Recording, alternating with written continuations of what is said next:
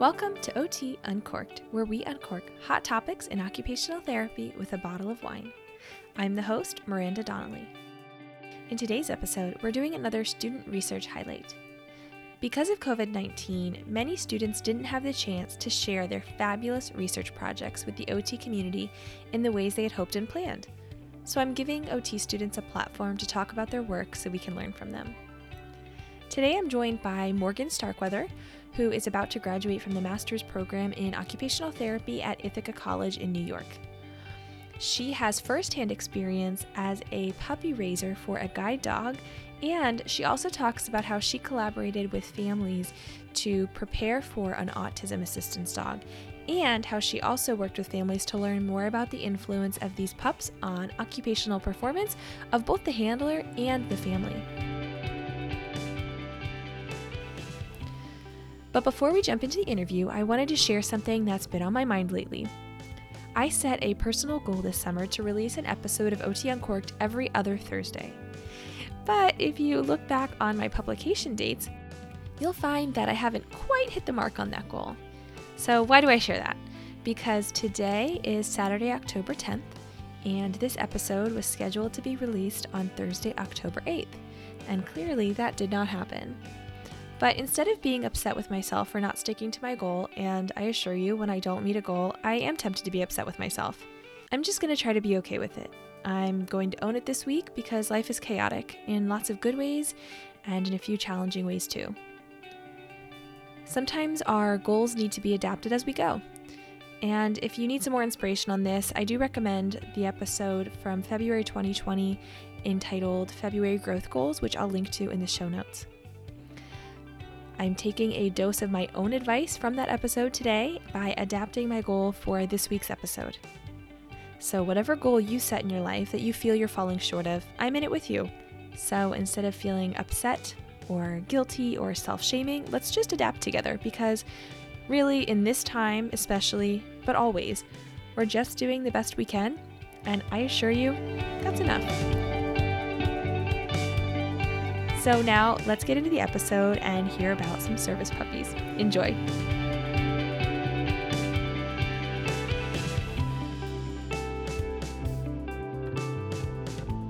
I went to Ithaca College. In my graduate year, I did the 5-year accelerated program, which was really cool, and I highly recommend it. I am done with all my classes right now, but with everything going on in COVID, I'm just waiting on my second level 2 fieldwork, which is super exciting. And they're working really hard to get it all set up, but who knows when it'll start with everything. I am from Andover, Massachusetts, which is a little bit north of Boston, and I am super interested in assistance dogs. And it was kind of a side interest that I had before coming into school and the OT program. And during my time at Ithaca College, I was lucky enough to be able to find an organization that had an affiliation kind of through the college or with the college as a club, and then was able to incorporate that into OT. Very good, and I'm excited to hear more about the assistance dogs and what that looked like for your project. But before we get to that, I'd love to ask, why OT? So kind of when I was younger, at first I was like, I always knew that I wanted to be in the health profession. My mom is a nurse. I knew that nursing was not for me. And then I thought, I don't know, maybe PT. I was super athletic, so I had a lot of experience with PT over the years with sports and stuff. But then I decided that I wanted to do more of kind of the community aspect of helping people regain their independence, and that's where I found that OT would be a great fit for me. And I am not one to kind of sit in an office, and it's the perfect job to have a change of pace every day, not sit in an office and kind of, every day is a surprise. Every day is different, and I absolutely love that about OT. And you will soon be an OT. Hopefully you can get those field works done soon. But I know that's definitely something that a lot of current grad students are struggling with right now. The plan changed without anyone warning us. Exactly. So, Um, just kind of rolling with it. I know I'll eventually get there. yeah, you absolutely will, and hopefully pretty soon. So, today we are talking about your graduate research. And as you kind of hinted in your intro, we are talking about um, the impact of autism assistance dogs on participation and engagement in children with autism spectrum disorder. Yeah? Exactly. Yes. And you mentioned that this is actually kind of flowing out of an interest of yours even before you went to college. So, what sparked this interest in assistance dogs? So when I was in high school, I'd had some experience with therapy dogs.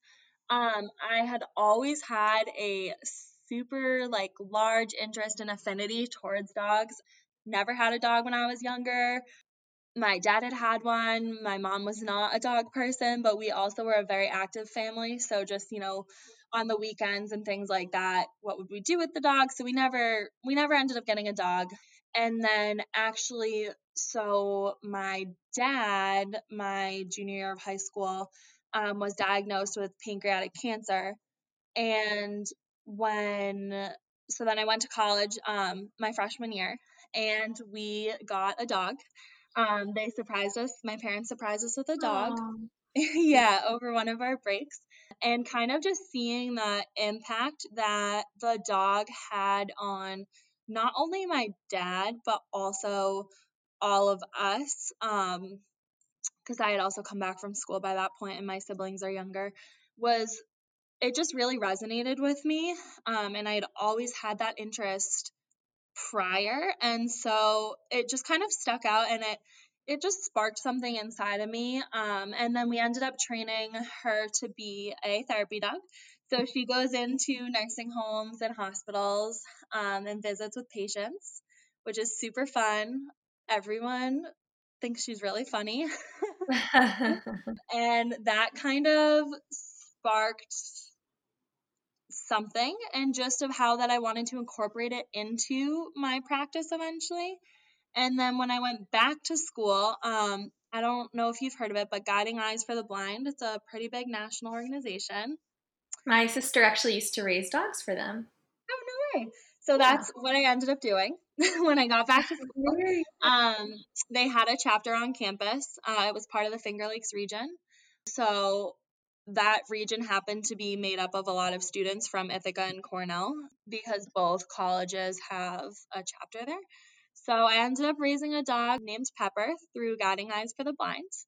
And she kind of became the OT rep of Guiding for a while, That's so because good. she used to come to all my classes and stuff with me. And that was really, really exciting. And I actually worked in the on campus pediatric clinic where they have clients from the community come in, and like the students have a chance to do treatment sessions and things with them under the supervision of one of the professors. And he had one of my clients, he just had an affinity towards dogs, and it was really motivating for him. And one of the challenges of raising a dog in a college campus, as I'm sure you can imagine, is there are not a lot of children to Sure. Acclimate too, get right? your dog used to, because, your campus is full of young adults, students, Mhm. professors. So it was a really cool opportunity because I talked to the supervisor of the clinic, and we kind of decided that we would try having Pepper in some of the sessions because it was motivating for not only the client but also for Pepper, and it was a great way for her to learn how to interact with younger kids at the same time. And so after all of that, his family became super interested in pursuing an assistance dog for him. And they looked at multiple organizations, but it's a little harder because there's not a lot of organizations that serve the pediatric population. So eventually they were able to find an organization for that trains autism assistance dogs, which was one of his diagnoses.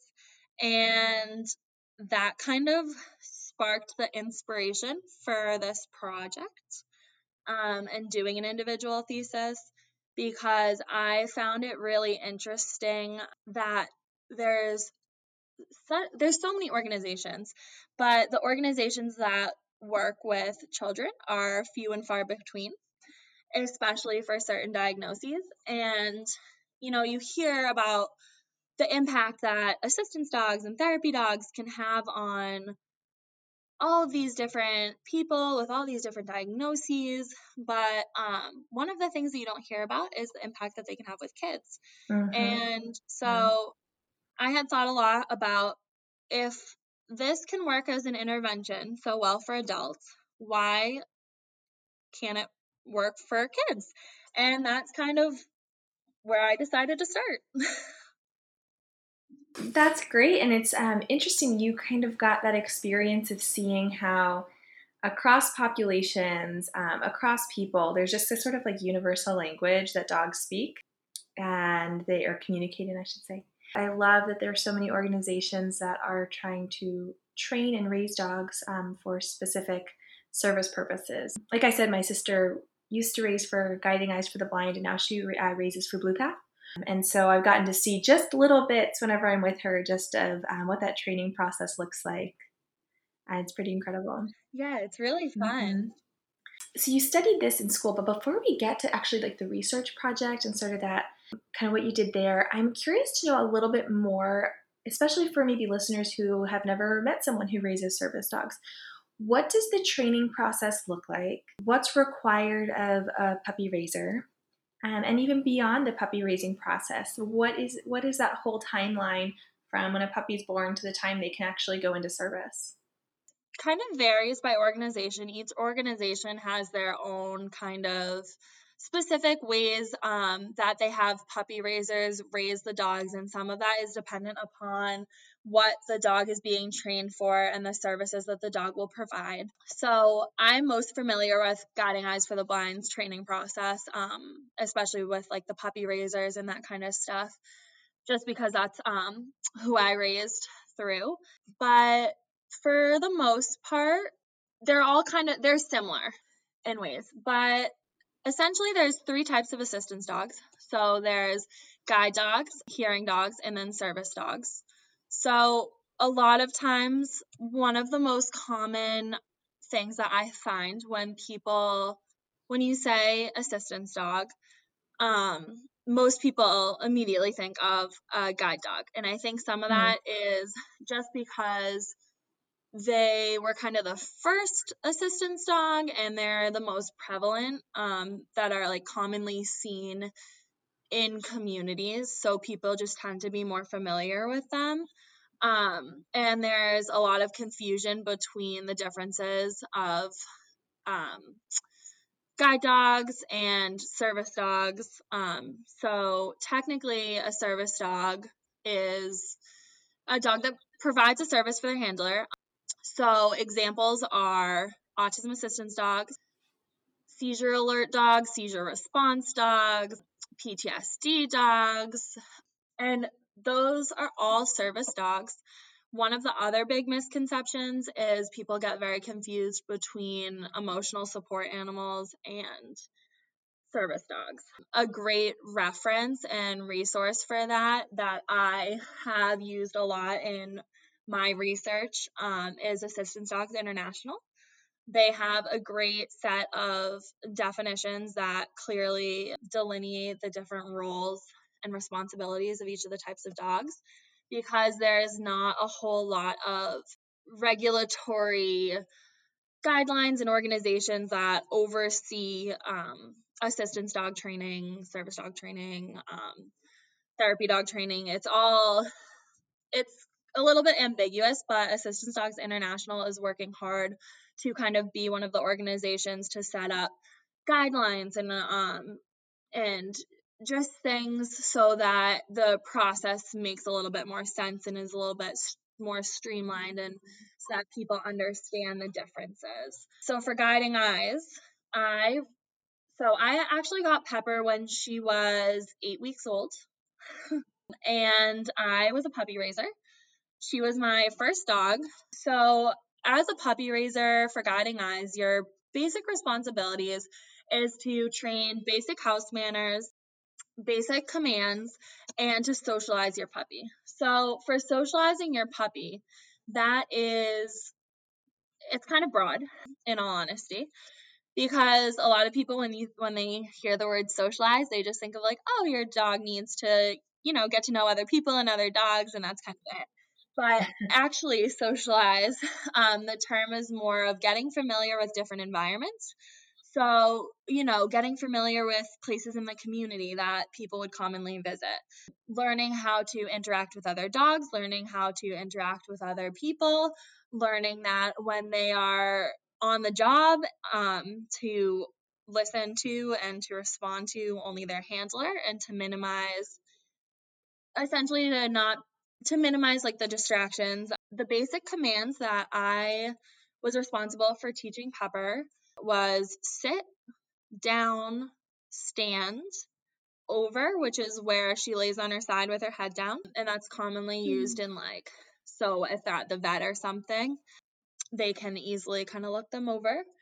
Place, which is where when you point to like a specific designated area, they go and they sit there and lay down.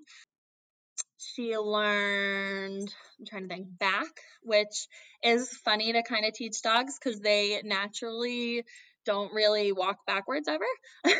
So you kind of teach them to back up a little bit, which is kind of cool. They learn stay. I'm trying to think of what other ones I might have missed.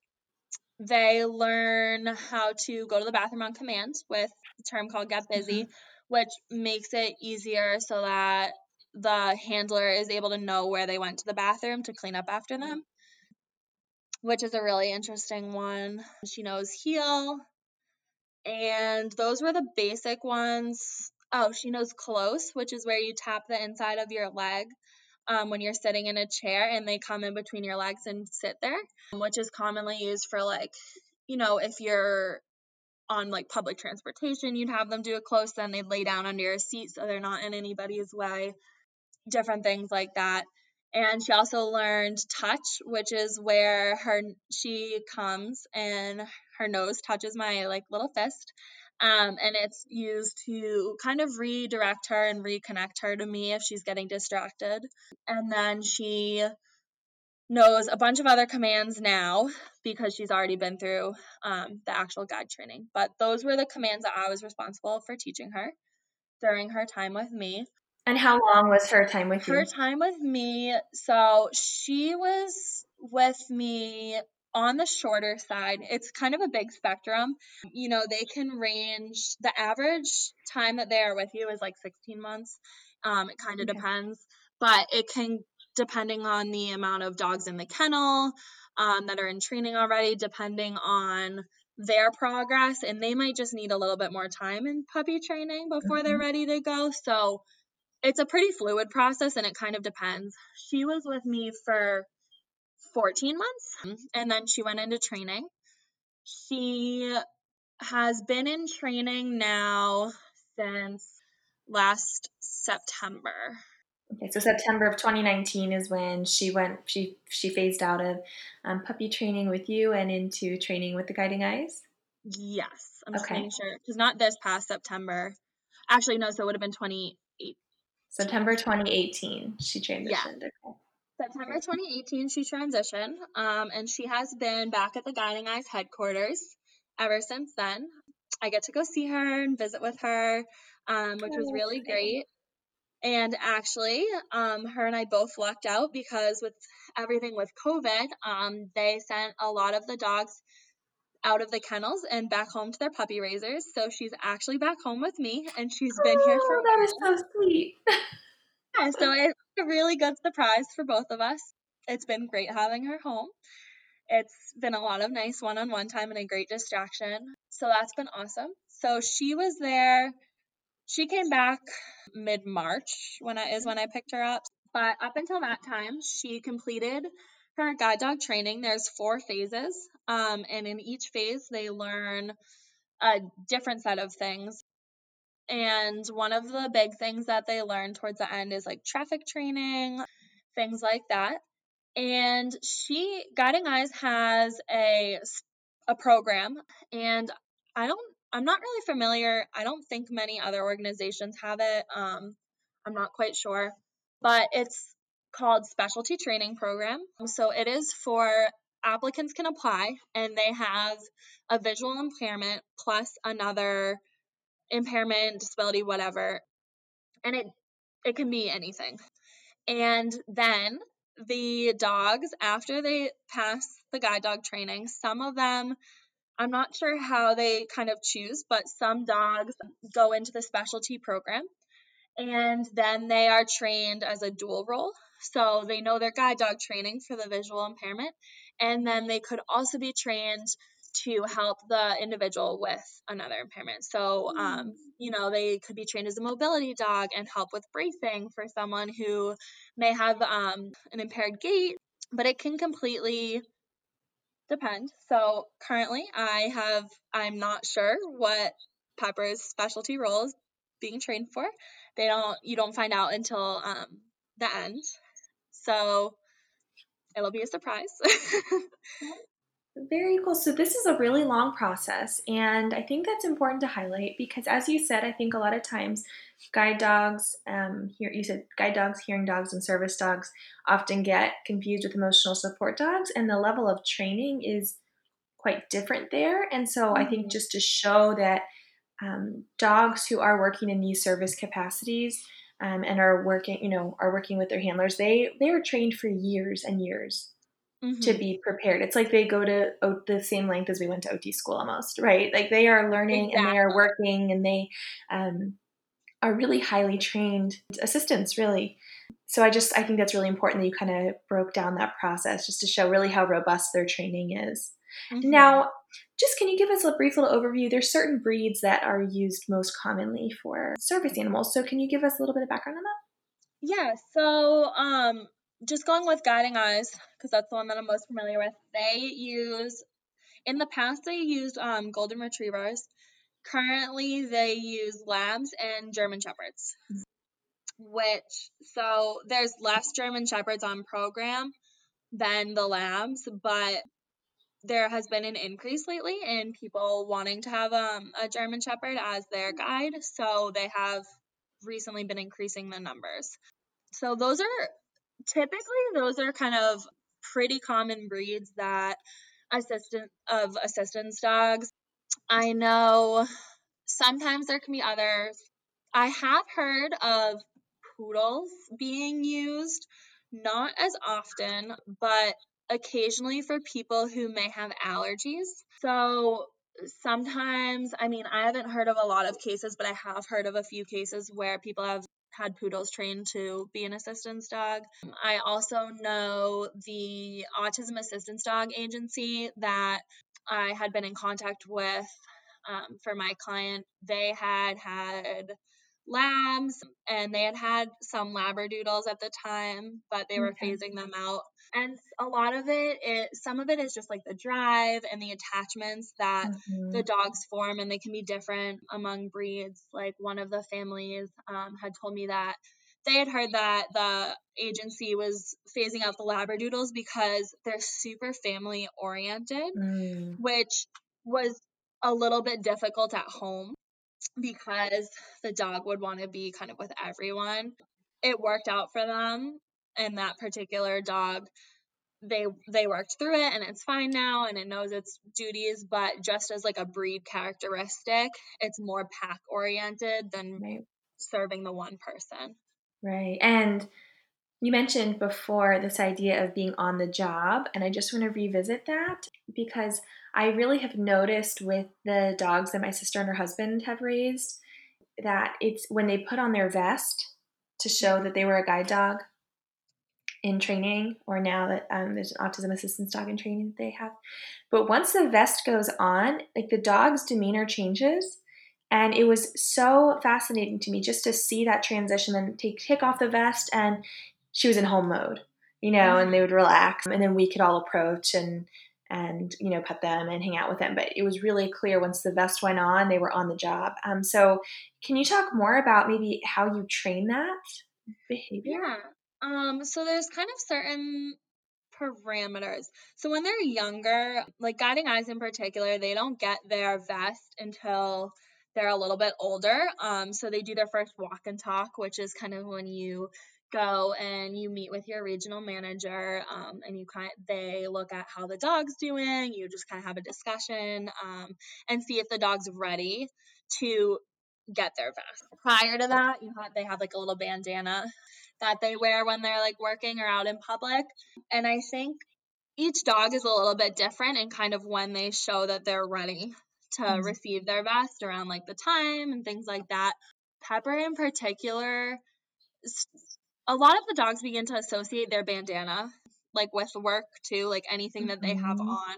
So Pepper, I'd say probably once she was like 2 months, she started to really kind of get the idea of like, oh, I put on the bandana, this means I'm going out in public.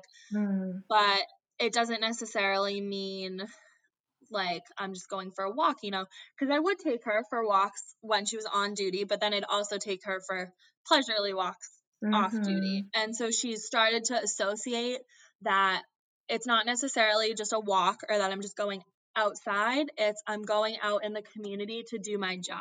And at that point, they don't really know their job, what their job is, but they just sort of understand that, okay, I'm going out in the community. This is where I have to be extra on. I have to be paying attention to establish that connection with the handler, learn to kind of see distractions, but either ignore them or just kind of acknowledge them, but not react to them. And each dog is a little bit different with that. But they also learn things like, okay, I go into the store and my vest is on. And then I go home and my vest is off. I go to school, my vest is on. I go home, my vest is off. And that's kind of how they learn. They also learn to go to the bathroom on command so that they're not going in their vest, so that they learn like that they're on duty. They have to wait for their handler. That's another big kind of component that helps them learn like I'm working, not working. A lot of times when they're younger, one of the rewards that you can use is letting them to sniff things because they're very curious about the world. So one of the things that I worked really hard with Pepper on was that when she was working, you don't sniff when you're walking, you walk, you're connected to me, you're checking in with me, you're looking at me. But when you're off duty and say maybe we're hiking or whatever else, and you've been walking really nice, I'd say, all right, take a seat. And I could tell that you're interested in that. So sit down, listen to me. And once you're paying attention to me, I'll say, go check it out. And then you can go smell it. And that was like that was an intrinsic reward for her. They're learning about the world. They're curious, but you also learn like, I can't just be yanking around, pulling to sniff, because eventually they will be responsible for walking and guiding their handler. But it's very interesting to see that, especially as they get older, they really learn the on versus off modes. Even now, so Pepper hasn't been working. She's been on a little vacation with this COVID thing. But even now, like, she knows if she's on the long line and she doesn't have her vest on, that she doesn't have to really walk next to me or just a little bit in front of me to guide me necessarily, but she can walk feet out in front of me, and it's not a problem. But as soon as she goes on like the shorter leash and we're walking, she knows that she's supposed to be walking next to me, a little bit in front of me. And it's incredible to kind of see the reaction. And actually, one of my neighbors has just recently got a service dog, and it's been really interesting to see. I don't know why this happens, but she's not in her vest or anything, but she seems to know that he is on duty versus the other dogs that are walking in the neighborhood. Like, she might show more interest in them, but this dog, she seems to know is working. That's so interesting. Yeah, I don't I know. wonder what it is. It's very interesting. Well, these are really smart dogs. I mean, and that's actually part of the reason why I asked about the breeds, because I know they're really selective, like you said, about breed characteristics, and they need dogs that are going to be smart enough and aware enough to really do these tough tasks because it is a job for them. It's a lot of Yeah. work. Yeah, it is.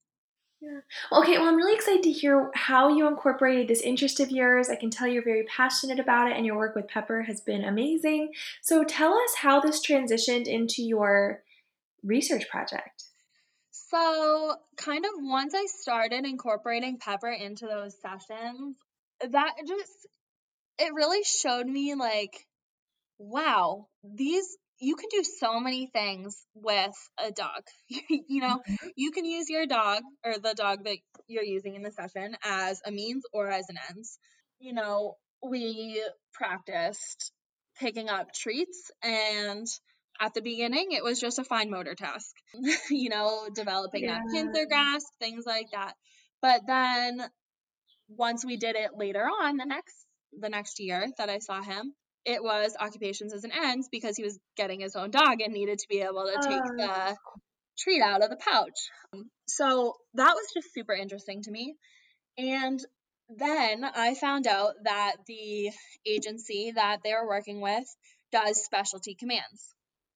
mm. So that was like that was super interesting. And I got really excited about it because he had a very complex case, complex medical background. So a lot of agencies would immediately kind of turn him away just because on paper he looked very different than when you'd actually see him in person. He was a lot more Mm. functional in person than his medical record reflected. So like he had a wheelchair, and a lot of places were like, oh no, we don't do wheelchair, like we don't train them to use wheelchairs. Mhm. But he was ambulatory, he could walk, he just had an immature gait pattern. So one of the things that they ended up training the dog to do was to walk alongside the wheelchair for when he was using the wheelchair and someone Okay. was pushing him. But then they also taught the dog to like walk alongside of him when he was walking, which was super cool because autism assistance dogs typically function in a triad instead of a dyad team because usually the child is younger. Mm. So the dog's wearing the vest, and the parent may have one leash and the child may have another leash. Sometimes parents have it so that it's one leash and there's like a separate loop for the child's hand to go on. It's really up to the family to kind of decide that. Some families also use them for eloping prevention or bolting prevention, and Mhm. so the child may be tethered. So it's like a waist leash on the child, and then the parent has another leash. So that's like just one of the differences. And so those like specialty commands to me was where I really saw that it's a really cool niche for OT to be in because they were kind of asking me like, well, what are his movement patterns? He had loud vocalizations, so learning to desensitize the dog to loud vocalizations, teaching the dog some hand signals because they typically use voice commands, but this child used a lot of sign. So teaching the dog to recognize the child's sign. Okay. Also, the sign was it was kind of his own sign. It Sure. was some signs were ASL signs, other signs were just signs that he had developed Mhm. over the years. So teaching the dog to recognize that so that the child could establish the bond with the dog and give him some commands if he wanted. That was super interesting. Also, the dog was trained to open doors and do light switches for the child. Cool. So, one of the things that I spent a lot of time with was going to his house, measuring the distance from the floor to the light switch, looking at the types of light switches, because it's a lot easier for dogs to turn on and off some types of light switches versus others. Okay. Same thing with door handles. Typically, well, it's a lot easier for a dog to open up a handle versus a doorknob. Mhm. So, like going through the house and figuring out, do they have doorknobs or handles? Would they be willing to get handles instead of knobs? And then figuring out where we could put door pulls, which are just Mhm. like braided pieces of rope that you attach the handle for the dog to pull the door open. So, like for the refrigerator, figuring out how and figuring out like the child height versus where we could put the door pull, so how tall the dog would have to be, things like Mhm. that. One of the other super interesting things that we ended up finding was there was a time where Pepper wasn't coming in with me. I forget why. And so I used another guiding eyes dog. Pepper's a yellow lab. This dog was a black lab, and it was almost as if he didn't show as much of an interest. And at first we couldn't figure out why, so we brought the black lab back, and he has some visual issues that they're not 100% sure kind of what's going on. And it Mhm. seemed to be that he was having trouble recognizing the dog's face and like where the dog was because of the shadows. So the dog was so dark with the Okay. shadows, and the dog has really dark eyes, so he couldn't pick them up out of the dog's face. Versus Pepper is pretty white, and she has like pretty bright eyes, so they stand out, and he seemed able to pick out her like face and her eyes a lot easier, which was super interesting. And it took us a really long time to figure that out. But, if we didn't figure that out originally, I think one of the dogs in the litter was a black lab that he was up for, which potentially might not have Mhm. worked well for him. So that's when I kind of really started to see the role that OT could play in working with assistance dog agencies in matching these dogs and starting to train these dogs, because each child, every Mhm. individual is just so different, and that's super important. Right. And as OTs, we approach that with such client-centeredness, and you were in the home taking measurements, identifying how can this dog be part of everyday life in this family, and how can we create this really great relationship with the dog without completely changing a family's daily routines and environmental setup, it sounds like. Exactly. Yeah. And working with them too, another big thing was he has two younger siblings. It's really hard to bring, and they also love dogs. It's hard to bring a dog home that is working for one One of child. them. Yeah. Exactly. So kind of giving them strategies and explaining kind of to the kids, and they were really great about it. They're really great about hanging out with their brother too, and just kind of understanding the dynamic. So that was another big role. And you kind of touched on something else that I thought was one of the most important things. This working with a triad team, so with the parent or the handler and then the child and the dog, you have to match the dog's personalities to not only one person, but to two people, because you have to match it to the child and to the parent. And their personalities might be very different. They could be similar in aspects, different in aspects. And then you also have to keep in mind that you're not giving this dog to an adult who may live on their own or whatever. You are giving this dog to a child who is in a family. And so the dog also has to work for the family and work within the family's daily routines, daily environments, and things like that. So you're not only affecting the child, but you're affecting the whole family, which with adults doesn't necessarily always happen. So it's an extra piece of complexity and an extra piece of thought that just has to go into it. Yeah, it's impressive and encouraging too, though, that these agencies are trying to match so closely. I really didn't know that was part of the process because it always kind of felt like, well, there's a dog available, and here's a handler who needs a dog, so here you go. But it sounds like there really is a lot of depth in that process. There is. Yeah. And I didn't realize that kind of going in either. And that's something that I've really learned just through raising and Mhm. meeting like guide dog teams, but then also through my research, that's kind of become a big thing that I didn't think had as big of an impact as it actually does. Yeah. So tell us a little bit more about what it looked like to participate with this family in the context of a research project. So, what was the design? What was your approach? Kind of, did you have outcome measures? What did sort of that experimental or case study design look like? So originally I was going to work kind of with the family to do the research. I ended up not working with that particular family and using kind of my connections to find a population, because it can take up to a year, sometimes even 2 years, for the bond to fully be formed between the dog, the child, and the family. So to do a research study and to figure out the impact, you have to kind of surpass that bonding time. So I wanted to make sure that I got an accurate sample population that reflected that, to accurately just get all my results and stuff.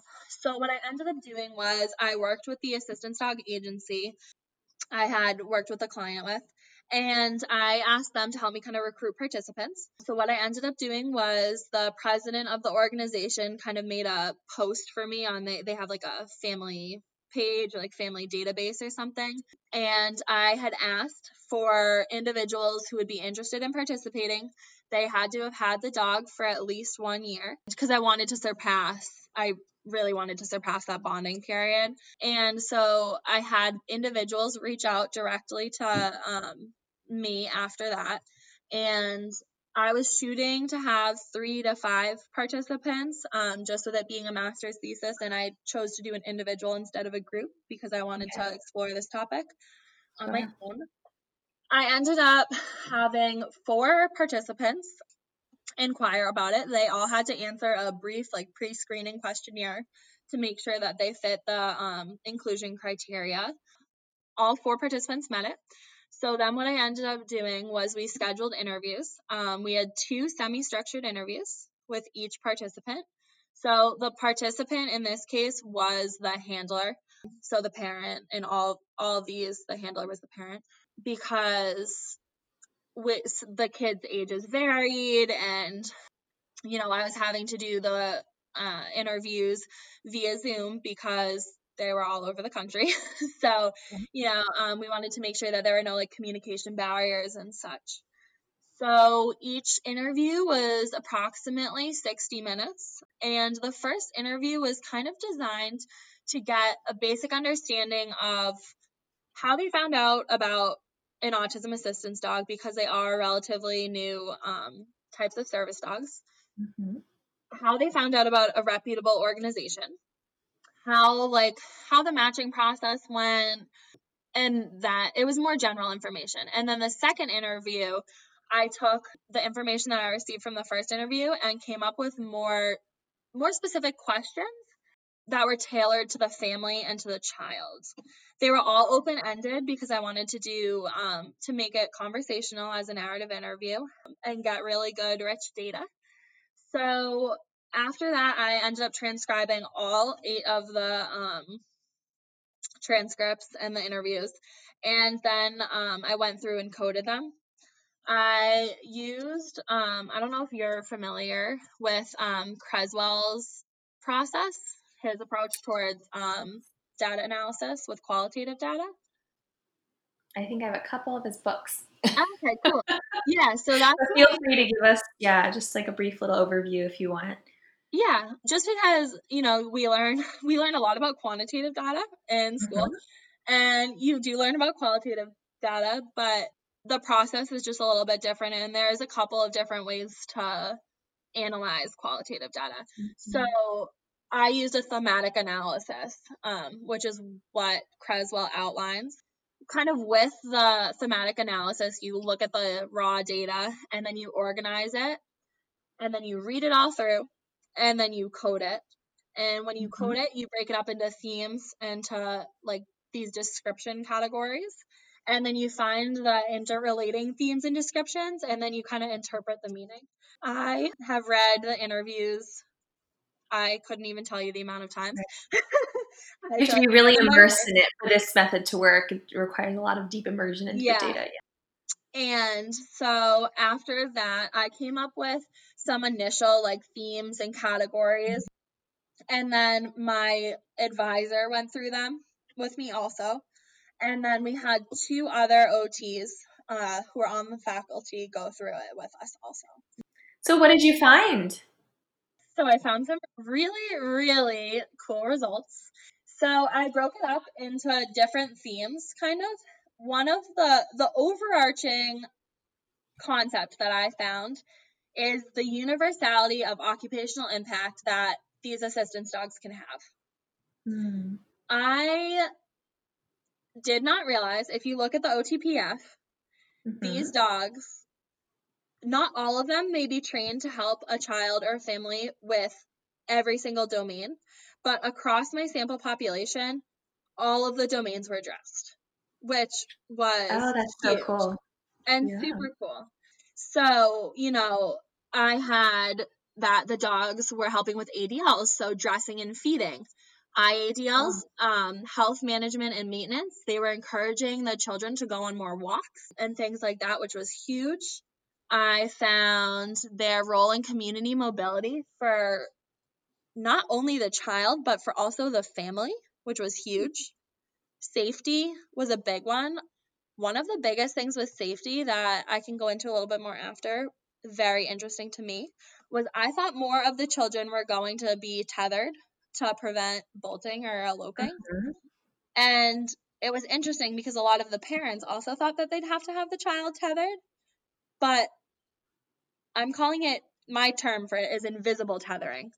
Something Mm. between the bond and the child, that when the child was holding the leash, they knew that the dog was their responsibility and they weren't dropping the leash to elope. So it was the least restrictive environment and they didn't even need to be tethered, which I thought was It's amazing. super amazing. Yeah. Yeah, That's really cool. And that just creates that opportunity for those kids to be more independent and, their peers may not be tethered to their parents, potentially depending on, especially depending on the age and just to be able to sort of belong a little bit more with the people around them and just, hey, I have a dog with me, but it's this like bond that they have that also helps them relate to others, I would imagine. exactly. And that was just, it was so interesting to me because one of the participants went into like huge detail about it, that their son eloped all the time, but he was Mhm. older now, so he was 13. And they talked about how have him holding the leash, he never drops it, he doesn't bolt anymore. Wow. And it's kind of because of the presence of the dog. But they also didn't realize how much more freedom and independence that the child gained, because they were always so worried about losing the child that they'd have a tight grip. Not Yeah. like they'd always be holding his hand or holding Right. something so that he didn't elope. But also now he's 13 and he was taller than his mom. And so she was like, that doesn't look socially appropriate, things like that. But it's socially appropriate to hold a dog leash, and you Sure. never know that it's been used for the same purpose. And a lot of the families said that the biggest thing that they learned by going through all of the training was that the dog should always have a loose leash, because you don't want to, you'll cause anxiety for the dog if you're anxious. It goes right down the leash, and that, you know that can hinder their performance. And a lot of the families said that after they got home, they realized how much holding on to their child's hand or trying to keep their child safe was actually affecting them and giving them less freedom. Yeah, that's huge. It was huge. So you conducted these interviews and you gathered all this rich data. What maybe surprised you the most? It sounds like there's a few things you've already shared that surprised you. Was there anything else that just, I think the cool thing about analyzing qualitative data is that when you do it right, you are going to find surprises, and it's not just to meet your hypotheses. That if you're really in it, stuff emerges that you weren't expecting. One of the things that I think is really cool, the feeding. I did not think that a dog could help someone with feeding. But Yeah, the that's dog, surprising. yeah, so it was kind of indirect, but the dog was helping the child stay seated at the table by Hmm. either like sitting on their feet or applying the deep pressure, or not all the children needed deep pressure, but just giving the sensory input that the child needed to remain seated was huge. And so by remaining seated at the table, they were able to participate in mealtime more with their families. And one of the coolest things is that when bonding with the dog, you're not supposed to feed them table food, but the child is allowed to feed the dog table food. Oh, That's the only interesting. exception because that's a huge bonding piece for the child and for the dog. So some of the families were saying that the dog was kind of inspiring the child to try new foods or to eat more because they'd be like, because the child would give the dog, say a piece of cheese or like a little bite of string cheese, and then the kid would eat a piece, and then she'd give the dog a piece, and then the kid would eat a piece. So by elongating the time that they were sitting at the table and attending to the task, they were inherently eating a little bit more anyway, just because they Mhm. were paying more attention to it. And also, just their willingness to try new foods was huge. And a lot of that was because the dog would sit there and model that for them. Oh, that is so cool. I've never heard that experience before, but I know that that's a really big stressful point for a lot of families is mealtime, which is something that's supposed to bring us all together Mm-hmm. and be enjoyable. And when you're worried that your kid isn't eating nutritiously or not eating enough, or the kid won't stay at the table for long enough for you to enjoy your own meal, I know that can be a huge stressor. So that sounds like a really um, yeah, just a really wonderful gift to that family. Yeah, and the other thing that it kind of ties into the community mobility piece, but was restaurants. So I didn't realize a lot of the families reported that going to restaurants was like one of the hardest outings that they'd take prior to having the dog because some of the children would have tantrums at the restaurant, so they'd have to get up and leave. They couldn't sit through the meal at the restaurant. And things like that. So, also seeing the impact that the dog had on improving the family's community mobility to actually go out to eat and to sit and to eat the whole meal at the restaurant without having to leave or to split up was really interesting to see too. And some of that is the dog's presence. Although presence isn't a task, the dog's presence allowed the children to participate in a lot of different tasks and occupations, Mhm. almost like a security blanket.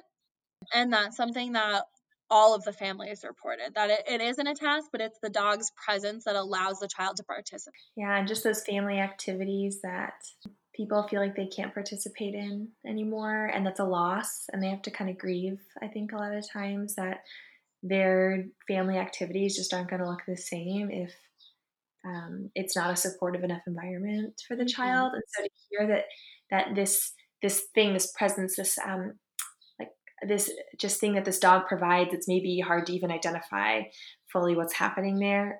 Just that dog can make more environments supportive and more Mm-hmm. occupations possible for families. Yeah, and I just didn't realize the role that these dogs had. You know, a lot of people think it's one role. They're your service dog. But one of the things that I really found was that they play a multifactored role in not Mm, only the child's life, but in the family's life. Because by allowing the child to participate in these things, you're now allowing the family to participate in all of these activities that they weren't able to participate in before. yeah. Either the family would have to split up to do them, or they just wouldn't do them or try them, or they'd stay home a lot. And so that was really interesting to see. And I feel like a lot of those roles, some of them came from the task that the dog was trained to do. A big one was the sensory input. By having the dogs there and to be a tool for sensory input, the child was able to participate, which then correlated to more family outings and things like that. But also kind of the invisible role. So, autism or ASD is really kind of an invisible disability. I prefer to use a strengths based approach, and that it's more of like neurodiversity, but still, it's invisible. So a lot of people are looking at these families, and one family kind of said it perfectly, and she goes, "It's not like he goes around wearing a T-shirt saying I have autism on it to let people know that he's having a hard time." That was like one of her direct quotes. And so I Mhm. said, I asked her to tell me a little bit more. And she said, one of the biggest things about having the dog is that the dog provides awareness to other people. Mm, Because autism is an invisible disability, the dog is kind of a marker that just says, hey, cut this family some slack or cut this kid some slack because this kid isn't just misbehaving. You know, this right. kid this kid just functions a little bit differently, and this may be too stressful of an environment for him or her, and that might be, that might be the issue. So, because a lot of the families reported that they felt very judged when they were out in public, because a lot of people just thought that their kids were poorly behaved and that they were poor parents. And that can be really unmotivating too, to go out in public when you feel like you're working really hard as a parent and you're still being judged. Exactly. It's Yeah, a that's a really tough hard combo. problem. And just by having the dog, it was like, okay, this is an assistance dog, so something must just be going on. And people would still look at them, but not judgmentally. They'd look at them more of like, oh, cool, look, that person has a dog or whatever.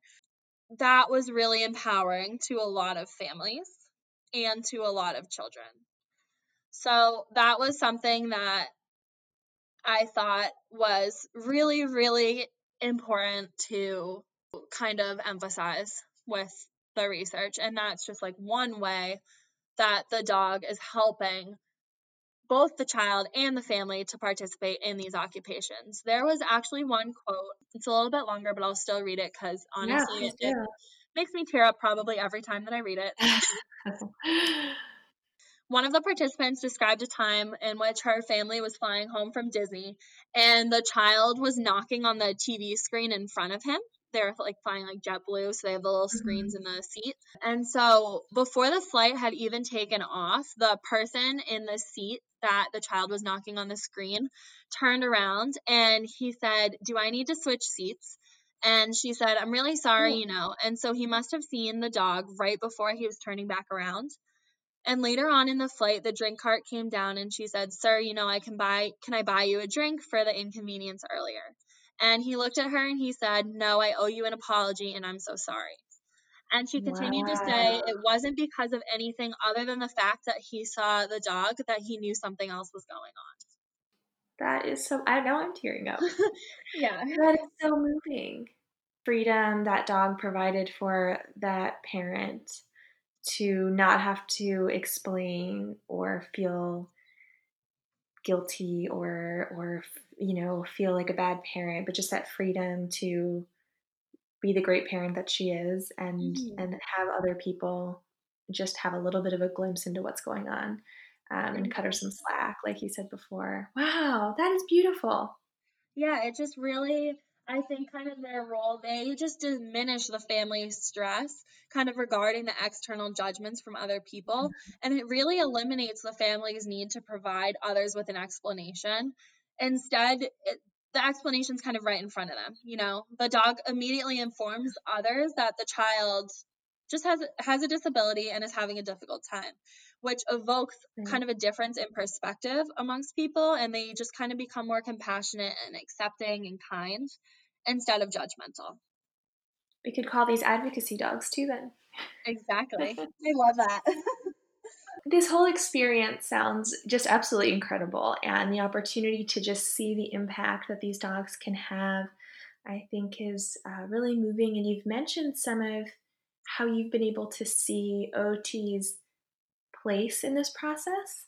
Mhm. So, how has this influenced your growth, though, as someone who's about to be an official OT?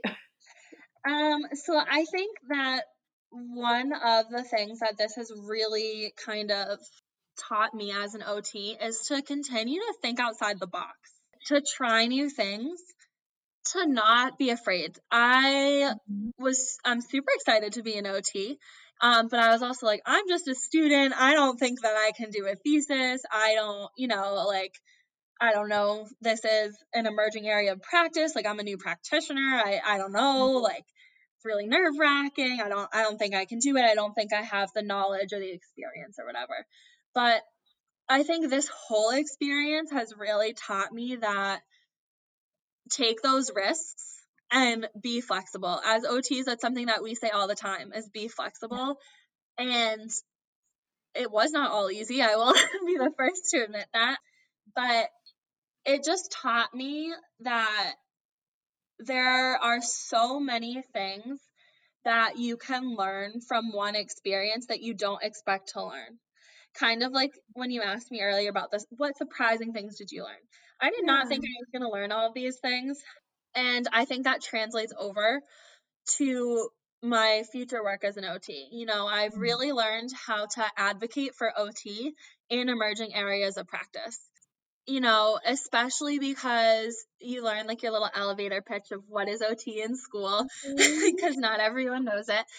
And Right. having to kind of come up with an alternative elevator speech of like, what is OT in the whole grand scheme of things besides your simple ADLs?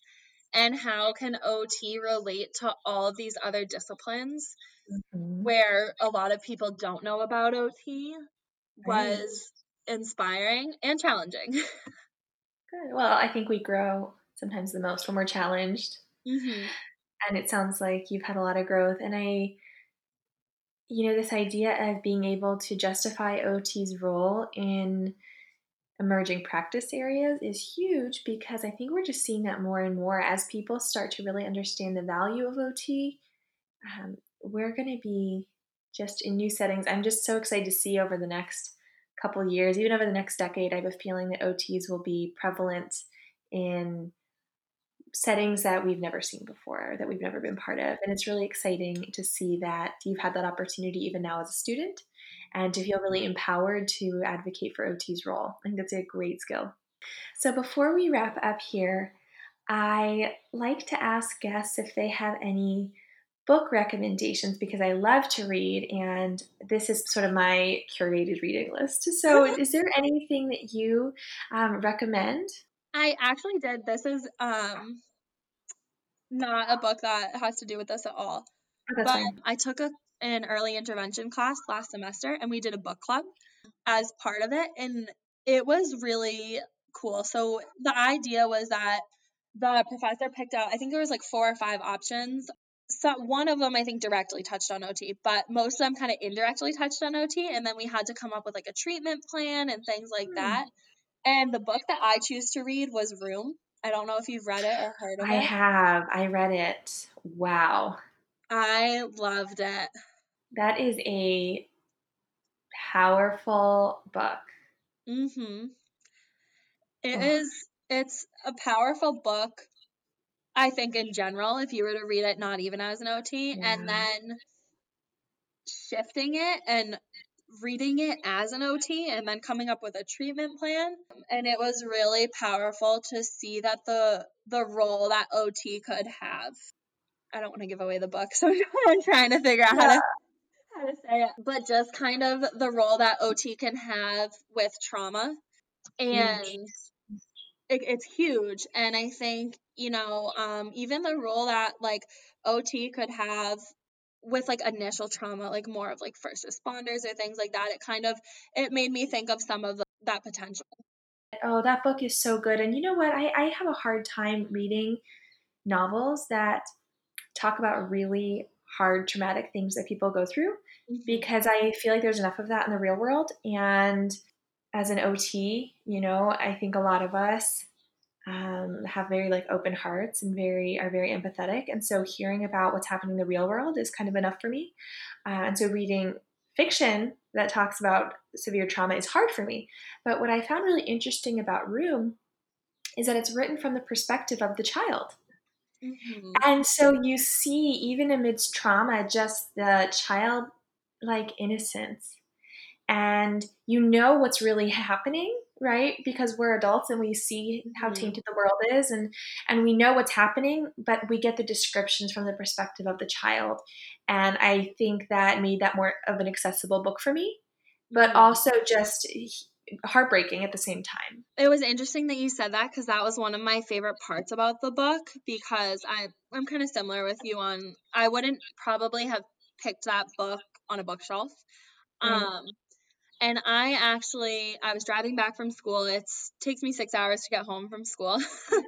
So, I'm not an audio person. I had never Mhm. listened to an audiobook in my life, but I was like, all right, I'm gonna try this on audio, kill two birds with one stone. And I definitely recommend listening to the audiobook because they have an actual child Oh, wow. reading the book. So as it's in the child's voice, you're listening to the child, and then it changes when you hear like the mom's perspective and things. And I think that was really powerful. And I think it even enhanced the whole message, the whole story, and things like that. I loved our conversation today, and I feel like I've learned so much more about assistance dogs and just the impact they can have, and that these dogs go beyond even what we observe when we see a service dog in public, but just that these dogs are well integrated into the family and really support individual and family occupations. So thank you for sharing your research with us today. Thank you so much for having me. I loved kind of being able to share it and having this conversation with you. Okay. Well, before we go, because it's OT Uncorked, what were you drinking today while we talked? Well, my favorite, since I go to school in Ithaca, is always the Finger Lakes wine and the wine trail. Sure, there's some good options. I love Lucas Vineyards. Tonight I was drinking their sangria. I also really like their Tugboat Red and White. All right, I'll have to check that out. Yeah, the Finger Lakes has a lot of great vineyards. I haven't gone up there to do a tour yet, but my grandparents used to live up in the Finger Lakes, so I need to take a visit back there, I think. Yeah, I think you should. I definitely recommend it. Awesome. Well, thank you again, Morgan, and I will put your contact information in the show notes in case anyone wants to reach out with further questions. Perfect. I'd love that. I'll answer any questions people have. I hope you enjoyed this episode and learning about service dogs. Don't forget to check out the show notes for more resources, or reach out to Morgan if you're interested in being a puppy raiser, or if you think a service dog would be a good fit for one of your clients. She is happy to share what she has learned with you.